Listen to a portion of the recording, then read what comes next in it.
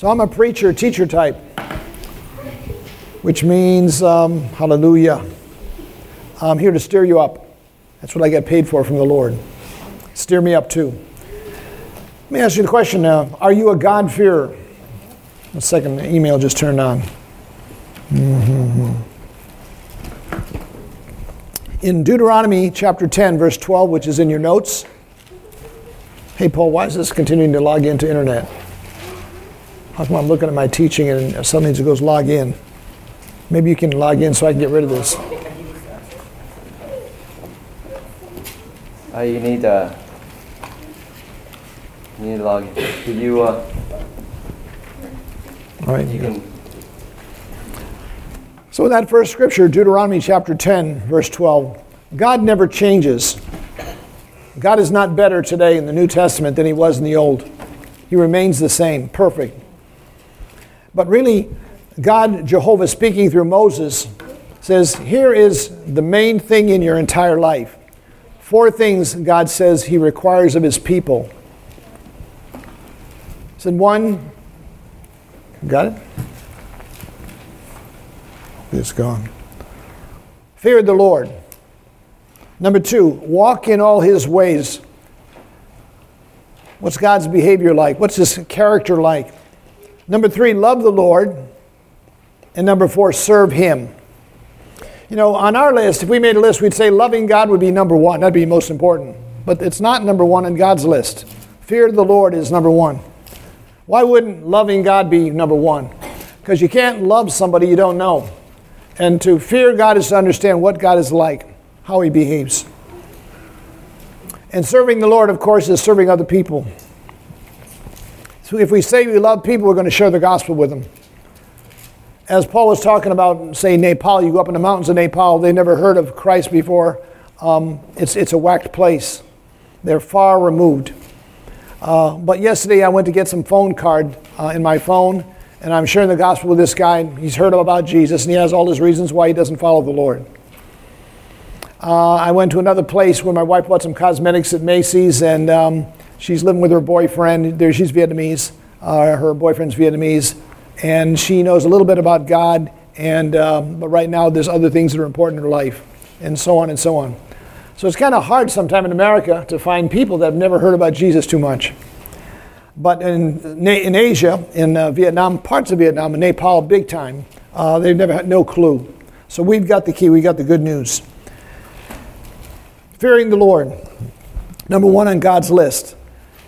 You know, we look at people in the Old Testament, you may have heard their name before. Joseph, obviously, Mordecai, and Daniel.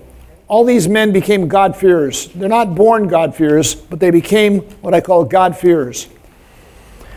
Each of those men faced a temptation just like you will face temptation with God's fear in their life. Joseph successfully faced adultery. Handsome guy, no doubt an attractive woman. David did the opposite. Okay, saw a woman, went after her. He lacked God's fear in his life at that time. With God's fear, Mordecai overcame extinction because the plan of the devil through Haman was to extinct all the Jewish people, kill all of them, just like Nazi Germany. And with Daniel, he overcame lions. Again, he walked in God's fear. If it's time to go home and I'm going to be somebody's dinner, I'll be somebody's dinner. As John MacArthur said, you know, if Daniel died, the next face he would see would be Jesus. If he lived, the next face he would see would be King Darius. So he got the lesser, but he had some things to do down here. So these 3 men all overcame, and so will you. You will overcome whatever you face in life if you walk in God's fear. If you walk in God's fear. In the New Testament, we use the term God-fearer, or someone that feared the Lord. Who's he talking about here? And when you went to a Jewish temple or a Jewish synagogue, the Jewish people would sit in the front chairs, or the majority of chairs. And if you were a Gentile, but you were interested in Jehovah or knowing about God, you could sit in the back row. And so they would say, so whenever they opened up and said hello this morning, they'd say, sons of Abraham, listen to me, and also you God-fearers. I like that word, God-fearer, to be called a God-fearer. To be a Christian today doesn't mean much in some people's eyes. It's just become an overplayed word. But when we say, I'm a God-fearer, that speaks something in our life. So in Acts 13, Paul and Barnabas are preaching in a temple. And in verse 16, Paul stood up and said, Men of Israel, and those of you who fear God or are God-fearers, listen. When you walk in God's fear, you're going to listen to the Word of God. When you walk in God's fear, you're going to listen to the Holy Spirit personally talking to you one-on-one. Don't do this, or please do this over here. Who are some of the God-fearers in the New Testament? Lydia. In Acts 16, verse 14, Paul has been led sovereignly by the Holy Spirit along with Silas and Timothy and Luke to a river, because there's no Jewish temples in that city at that time. And so any God-fearers would be outside. And so he met this woman named Lydia. It says she was a worshiper of God. But actually when you look at that word in the Bible language, it means also a God-fearer. So this woman feared God, was there at the temple or outside of the river there, and God opened her heart to the preaching of Paul. And she became not only a Christian, but she opened her home up. She insisted that Paul and these guys stay in the house, not just for the night, and teach them the Word of God. And the church was planted in Lydia's house. And then the Word of God started to spread in the whole area of Philippi after Paul went to prison.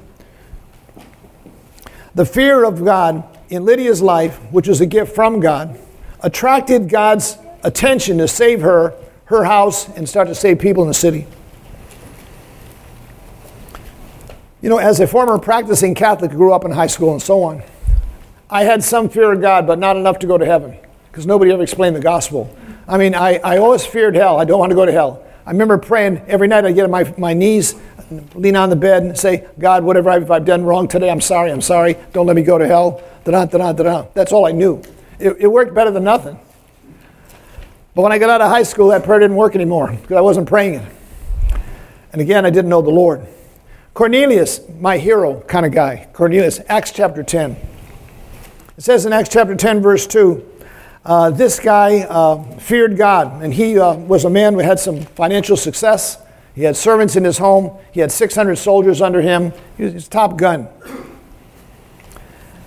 And the fear of God attracted heaven to him and his house. And one day an angel of the Lord appeared as he was just praying continually to God and said, your prayers have been heard, your giving to the temple has been received, and your God-fear has been drawn attention. And so go and send for Peter, who's in another city, and here's the street. You'll have to find out the address yourself. And he will come here and preach a message, and you and your house will be saved. That's pretty radical stuff. This guy's not a Christian, but he's a God-fearer. And again, he says he continually prayed. And he's a busy guy, like a Vietnamese businessman over here. 600 people under his authority. Taking care of the house, got a family, taking care of the government's need. But feared God. Continually, he's just praying over here, a careful man. And then he came to Christ. In Acts chapter 10, verse 22, in obedience to their master, 2 servants and one of his soldiers have went to the place where Peter is, have located him. And Peter's been on the rooftop and he's been praying. He's supposed to pray. He's a Christian. He gets paid for that. And so he comes down and God has talked to him and said, I sent those 3 guys. Said, what brings you here? And he said, our master, Cornelius, a man who fears God, a man who continually prays, has had a vision to send for you to come and preach. So these are guys, they're not Christians themselves, but they can see the testimony. Our master is a different guy. He's a different businessman. He is a God-fearer. And so when Peter got this, he said, I'm going. And Jews did not work with Gentiles, didn't even have a dinner with those guys at the time. They had a built-in prejudice. Church tradition says that Cornelius planted a church. And when he grew up in the Lord, he planted a church. Good fruit. How many of us in this meeting this morning, this afternoon, walk in God's fear and pray the way Cornelius did? And we can't say, well, I'm busy, man. Well, who else? In Laos, they're busy. In Vietnam, they're busy. The whole planet's busy. But priorities are priorities, because you're going to live forever, either in heaven or hell. You're going to be rewarded forever. Either you're not or you are. We can only take our obedience, what we've done in this life, whether we're a teenager or an adult or whatever, into the next life. God doesn't give a rip about your career as far as success in the career. He wants to use our career as an opportunity to share the gospel with higher ups or lows or whatever kind of a deal. Amen? Amen. Praise the Lord. So that's how Cornelius' servant saw him. How do your friends see you? Oh, he's a nice guy. Oh, he's a pretty good parent. He's really good with his kids. And those are good things, you know. Seem like they have a good marriage. Hallelujah. I want something much more than that in my life. I want men to know, women to know, especially unbelievers, that guy fears God. That guy fears God. He's different. He's careful. His marriage is different. And, you know, he's straight up. He's straight. He's sober. We're sitting there yesterday with Lee, Vietnamese gal. She's been in the States here 9 years. She's got a boyfriend and so on. And so she says, I want to take you to Starbucks after I get off my shift. So I said, let's go. So we got there. So she's just a sweet gal. She's a happy, outgoing gal, attractive gal. And so I said, how you doing? I said, you know, so because I know her from last year. I said, so you still living with that guy? That's the opening bell. You still living with that guy? Yes. When are you going to get married? When are you going to get that relationship right? I says, you know you're not going to go to heaven. You continue living this way. Just shoot straight. Yeah, not rather than just so nice to see you. Gosh, your hair's so pretty. La, la, la, la, la. Gee, do you ever think about Jesus? Do you ever read that tract I gave you? You know, Friendship Evangelism. No thanks. So she gave us some good answers to those questions. So we said, well, okay, we're going to meet with you and your husband. Let's go after him too, okay? Maybe in a week or two. Yeah, because we know that they are facing eternity, just like all men, without Christ in their life. Good people, but not good enough to go to heaven. Amen? A lot of good people in the world. God-fearers preach a straight gospel or witness a straight gospel. Now, most of us are not preachers, but we're all called to be a witnesser. And you can witness like from over here, backside. Eventually, I'll give that person a tract someday, or we can shoot straight with the love of God. And Paul was that way. To have a maximum impact on your witnessing or preaching, and to cut to the heart, your sword has to be sharp. And the sword is your spirit. You've got to have a strong spirit. I'm a Pentecostal. I don't put that above Baptist or that kind of thing, but I keep fervent in prayer to keep my spirit sharp. So when I speak, the word cuts. It cuts in love right to the heart. Yeah. And we can say even difficult things sometimes to people that otherwise they wouldn't receive, but they know you love them. They know you're not some religious weirdo, and you want to reach their heart for Christ. When you preach or when you witness to somebody, does conviction fall? Does conviction come? I want to suggest that if we don't keep a strong spirit because we're too busy or we got wrong priorities or combination of stuff, there's not much conviction that's going to follow the truth that we're speaking. But when our life lines up right today with what we're talking about, it'll cut. It'll cut every time. History describes Felix as a cruel governor of Judea. Felix, over in the book of Acts. How did Paul, a God-fearer, minister to Felix?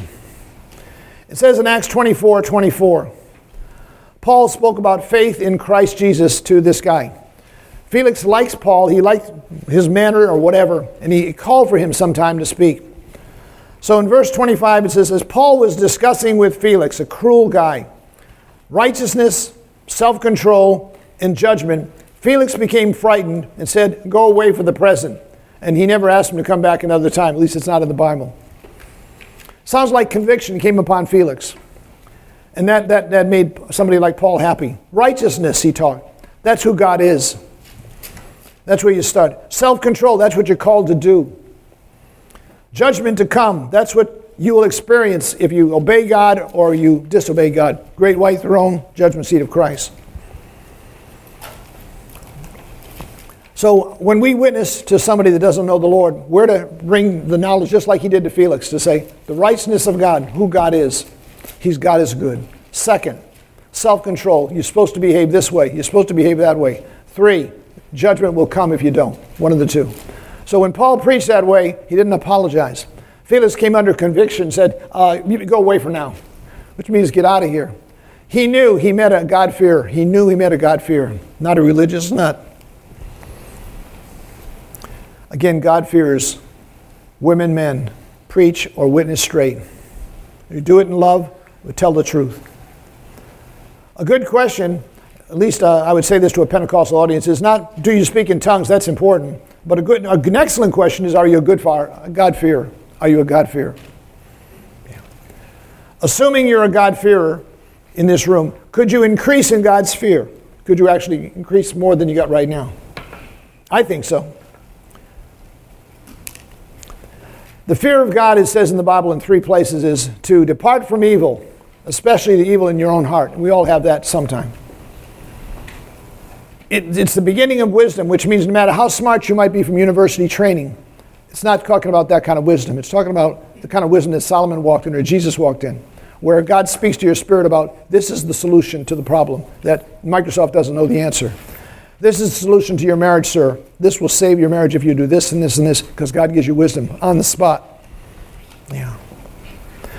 Fear of the Lord is the beginning of wisdom, it's the beginning of knowledge, and it's to hate sin, especially in our own life sometime, and then depart from it, to run from that kind of stuff. The fear of God has saved me and kept me out of trouble lots of times. Yeah, whether it's in America, Vietnam, some other place.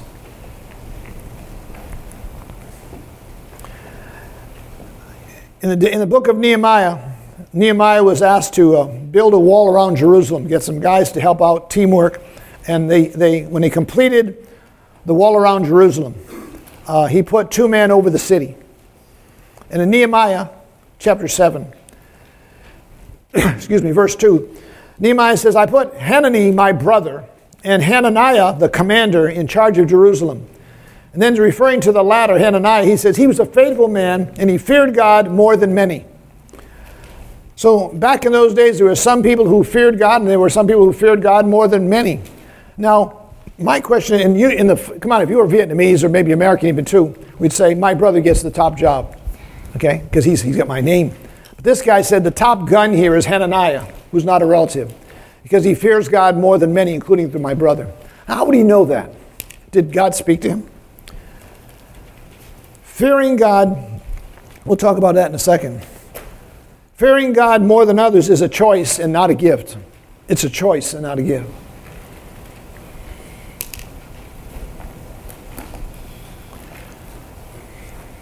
Can you honestly say that the fear of God has increased in you since you first believed in Jesus? Has it increased since you entered ministry, children's ministry, women's ministry? Has it increased in the last 12 months of your walk with the Lord? Would that be important to you? Would it be important to know that? I think these questions need honest answers, because to be healthy, you need to grow.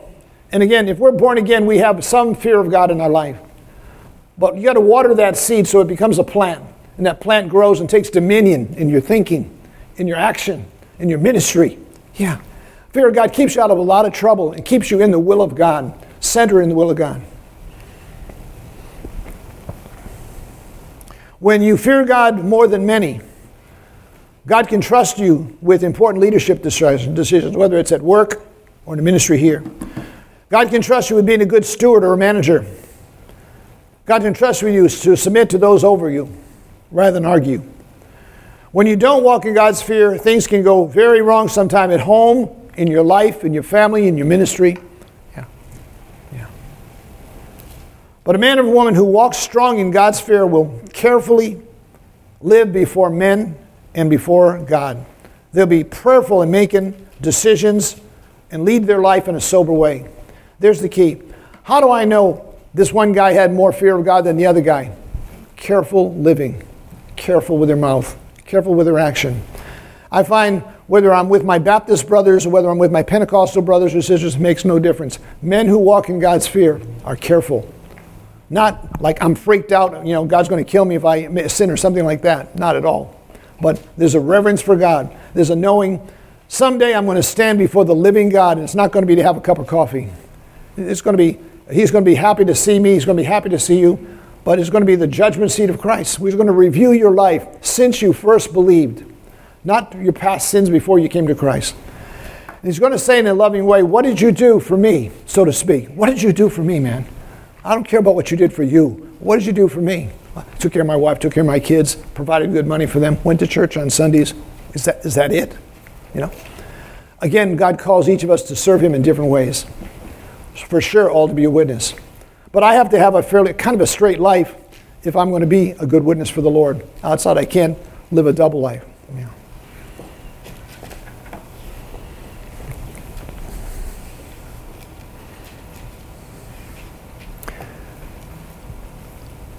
though we're supposed to rejoice in the Lord always, again I say rejoice. Be joyful.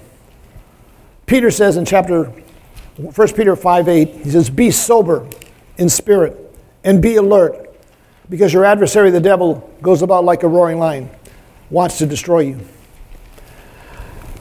You know, when we walk in God's fear, we're still, hallelujah, glory to God, jump up and down, do whatever you want to do, but there's a soberness of thinking. There's like a drunk that wakes up the next morning sober, where you look at life, you look at your lost neighbors, you know, you look at things God's told you to do.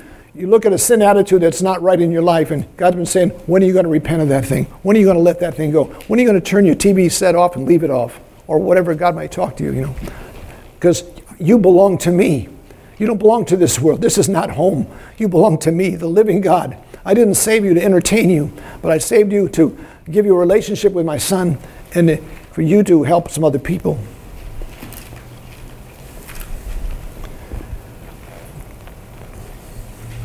You know, I don't consider myself an overly talented person, and I struggled to make marks in college. I struggled. I had to study 3 hours for every hour I was in the classroom to get a C, just to get a basic C. Other people got A's and aced it. And I thought, what did you leave out here when you made me, God? You know, hello. And I thought, I'll never graduate from college. I'll never make it. It's too hard for me. My brain just goes zoom, zoom, zoom.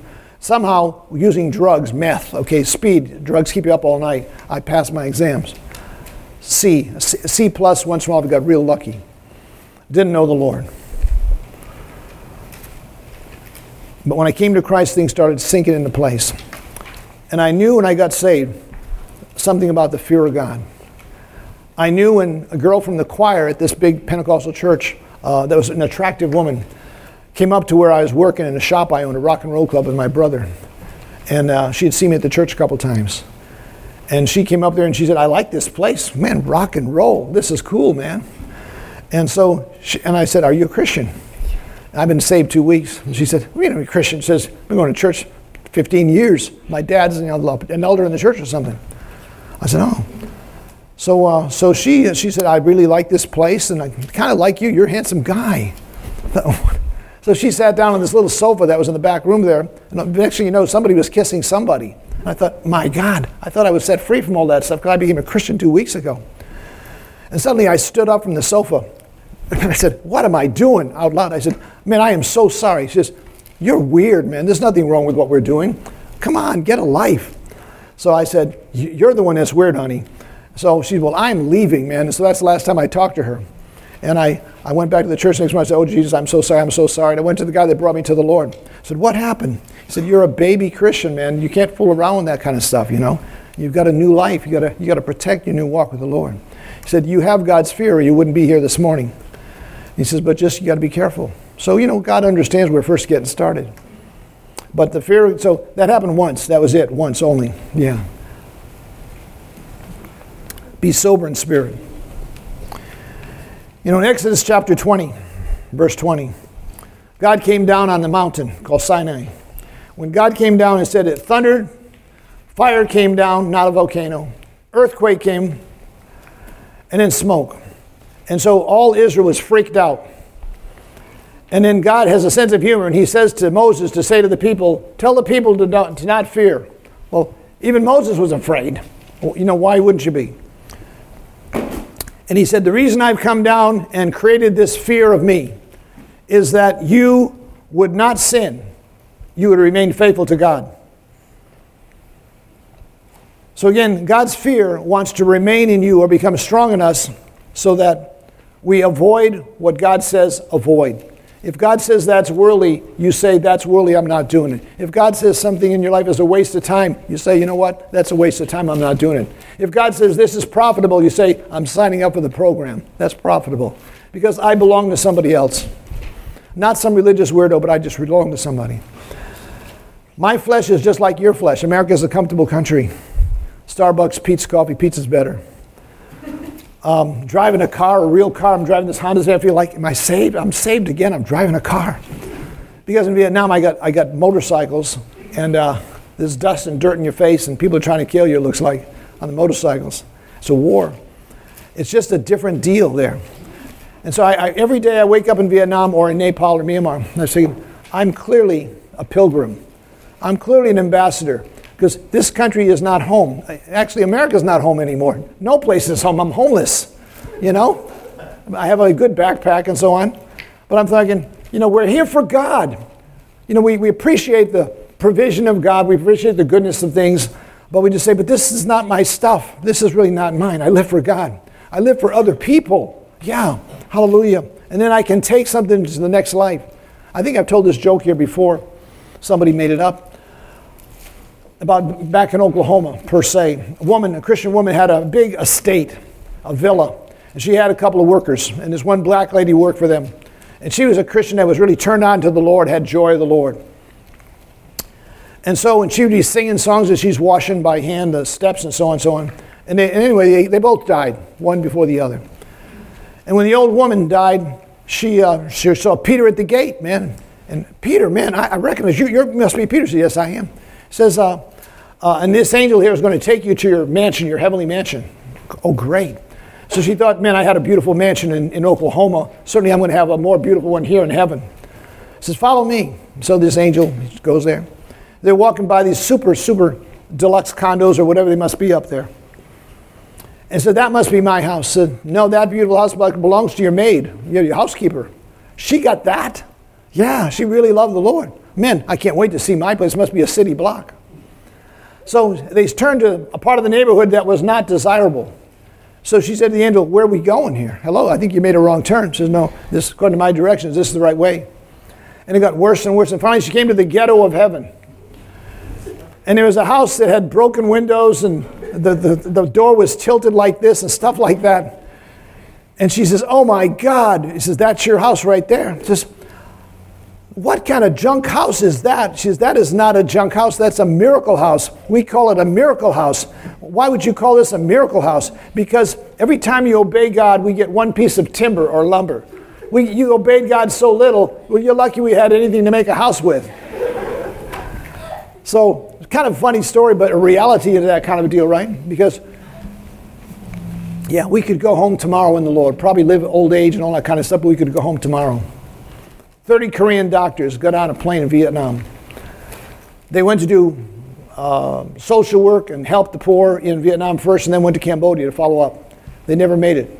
The pilot was drunk. Air Vietnam crashed the plane, killed 103 people. All 30 doctors were Christians from Korea. They had no clue. Young guys, they got on that plane that day. It was the last day of their life down here. Yeah. And then yet other people live until they're 90 years old. A friend of mine, a missionary, just died a few weeks ago, 91, over in the Jordan. Still serving God, his hand on the plow rather than the remote control, getting to a new channel on the TV set. Yeah, we want to live for eternity. So again, God said, according to Exodus 20:20, that I'm coming down on this mountain and I'm shaking it, I'm doing all this kind of stuff. I want to shake you with the love of God too, that the fear of God may remain in you and not just visit you, so that you may not sin.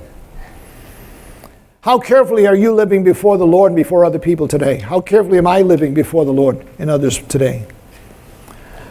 Could you describe your prayer life as sloppy?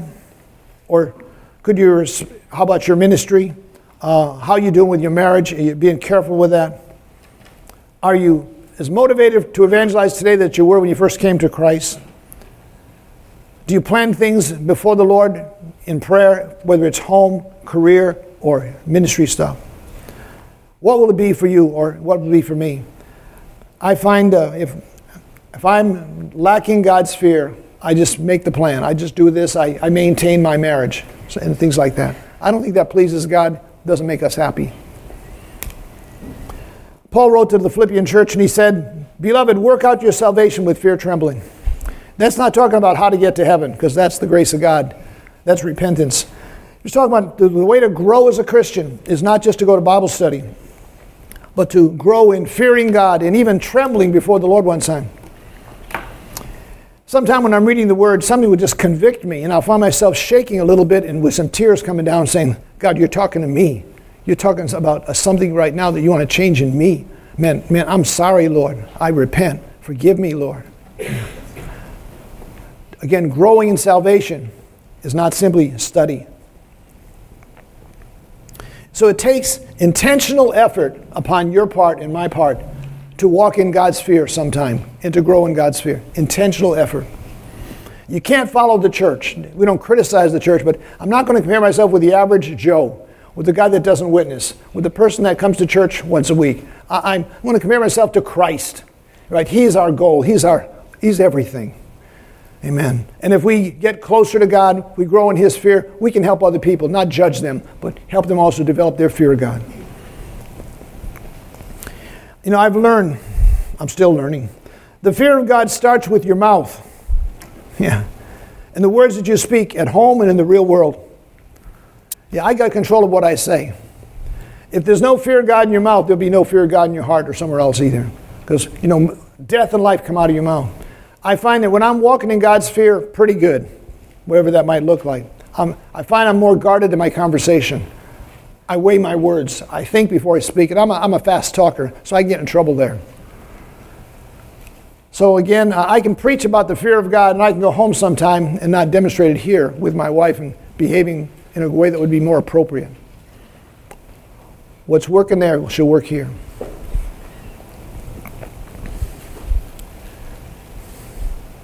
Let God's fear touch your mouth and change your speech, and then change your heart and then change your ministry. Confession begins with your mouth, and then possession comes in the heart.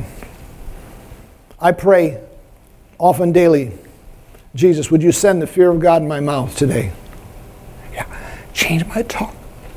Yeah. Change my conversation. Give me the right way to say truth. Give me the right spirit to speak, Lord. Yeah. Give me edifying words right now. Not flattery words, but edifying words, Lord. Words that cut to the quick, and so on, so on. Amen. Why not ask the Holy Spirit to show you how He sees God's fear in your life this morning, this afternoon? What does He see about the fear of God in you? Is it strong? Could it be a lot better? Is it weak? Wherever you are, God wants to help us. He wants to take us from here to here, or from here to here.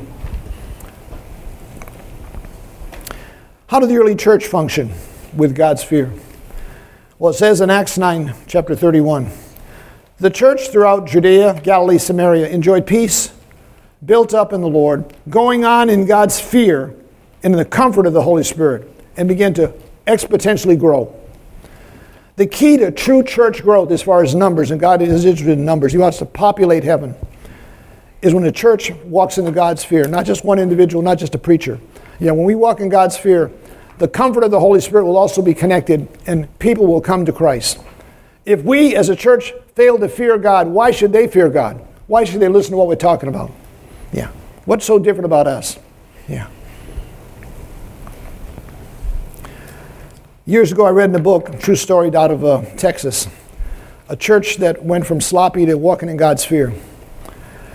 And God just started showing up whether you can believe it or not. And when people would drive to the church, they'd come out to the parking lot. When they got out of the door of their car, they fell to the pavement. They had to crawl on their knees to get into the sanctuary. This is a church of a couple thousand people. And when they got inside, they just wept, and things just, miracles after miracles were just starting, and conversion in Christ. And God just wanted to roll up His sleeve and say, look what I can do when you walk in my fear. Yeah. So again, the early church grew by walking in God's fear and the comfort of the Holy Spirit. Yeah. How can I become a God-fearer if I'm not one? To finish up, let me go backwards for a second, and that's Ananias and Sapphira, two liars in the Bible. These were tongue-speaking Christians, accounted among the brethren. They stole a piece of land. And they said, let's give 50% of the donation to the church, but let's lie and tell them we gave the whole thing. God didn't need their money. They didn't have to give a penny. But if you lie to God and you lie to Peter, you're probably in trouble. God decided to make an example and said, you're going home early. I don't think they went to hell, but you're going home early. So he died the same day she died. Obviously, they lack God's fear. How do I compare to those two people? Probably sometimes a little similar, maybe. Sometimes in some other area of my life. It's easy to jump on them. But how do you become a God-fearer, or how do you grow in God's fear? The only thing I can see is cry out to God, one day at a time, starting this afternoon. God, would you send your fear into my life? God, would you change me? God, would you put your fear in my tongue, put your fear in my mouth? I want to walk in God's fear, or I want to walk better in God's fear than I know you now today. God, Get me in the Word to the place where I'm not religious, but the Word cuts to my heart. It reads into my life, and I put priorities of God first, and other priorities second. Yeah. So, Father, right now in Jesus' name, among my brothers and sisters here, Father, I claim to be nothing hot here, nothing above them at all, but a God-fear. Lord, I pray, Father, right now that you would touch us, Lord, if we want to be touched this morning. You touch us with your fear. If God's speaking to you, please stand. Just say, God, I'm standing here before him because I want God's fear in my life. I want God's fear in my life in a greater way. If God's speaking to you, you get on your feet right now, please. Okay? And if by getting on your feet, you're saying to God, this is me. You have my number, Lord. I need your fear, or I need your fear in a greater way. I want the fear of God in my life. Hallelujah. Yeah, Father, we call upon the Lord. We lift up our hands to heaven. We lift up our hands to heaven, Father. Hallelujah. Lord, touch us from the mouth to the mind, to the heart, to our decisions, Lord, to our prayer life, Lord, to our families at home, Lord, in our career settings, God. We need the fresh fear of God to come, Lord. We want to be God-fearers, Lord. And we know you love us big time, and you've called us to love other people. That's not a different issue here. But, Lord, we choose to walk in the fear of God. Send it in a greater measure, Lord. Wherever we're careless, Lord, we praise you that God's fear is going to take in that area, and we're going to become careful, not legalistic, but careful in how we walk with the Lord and how we manage things and so on and so on. Father, we praise you that Jesus was a God-fearer, hallelujah. Cornelius had his turn. Joseph had his turn. It's our turn, Lord. We choose today to say, it's my turn, Father. I'm going to walk in the fear of God, and I'm going to learn your ways, and I'm going to love people. I'm going to serve others, and all these things we said in Jesus' name, amen. Amen? Tell somebody, I'm a God-fearer. I'm going to become one. Hey, I'm a God-fearer. Are you? Are you a God-fearer?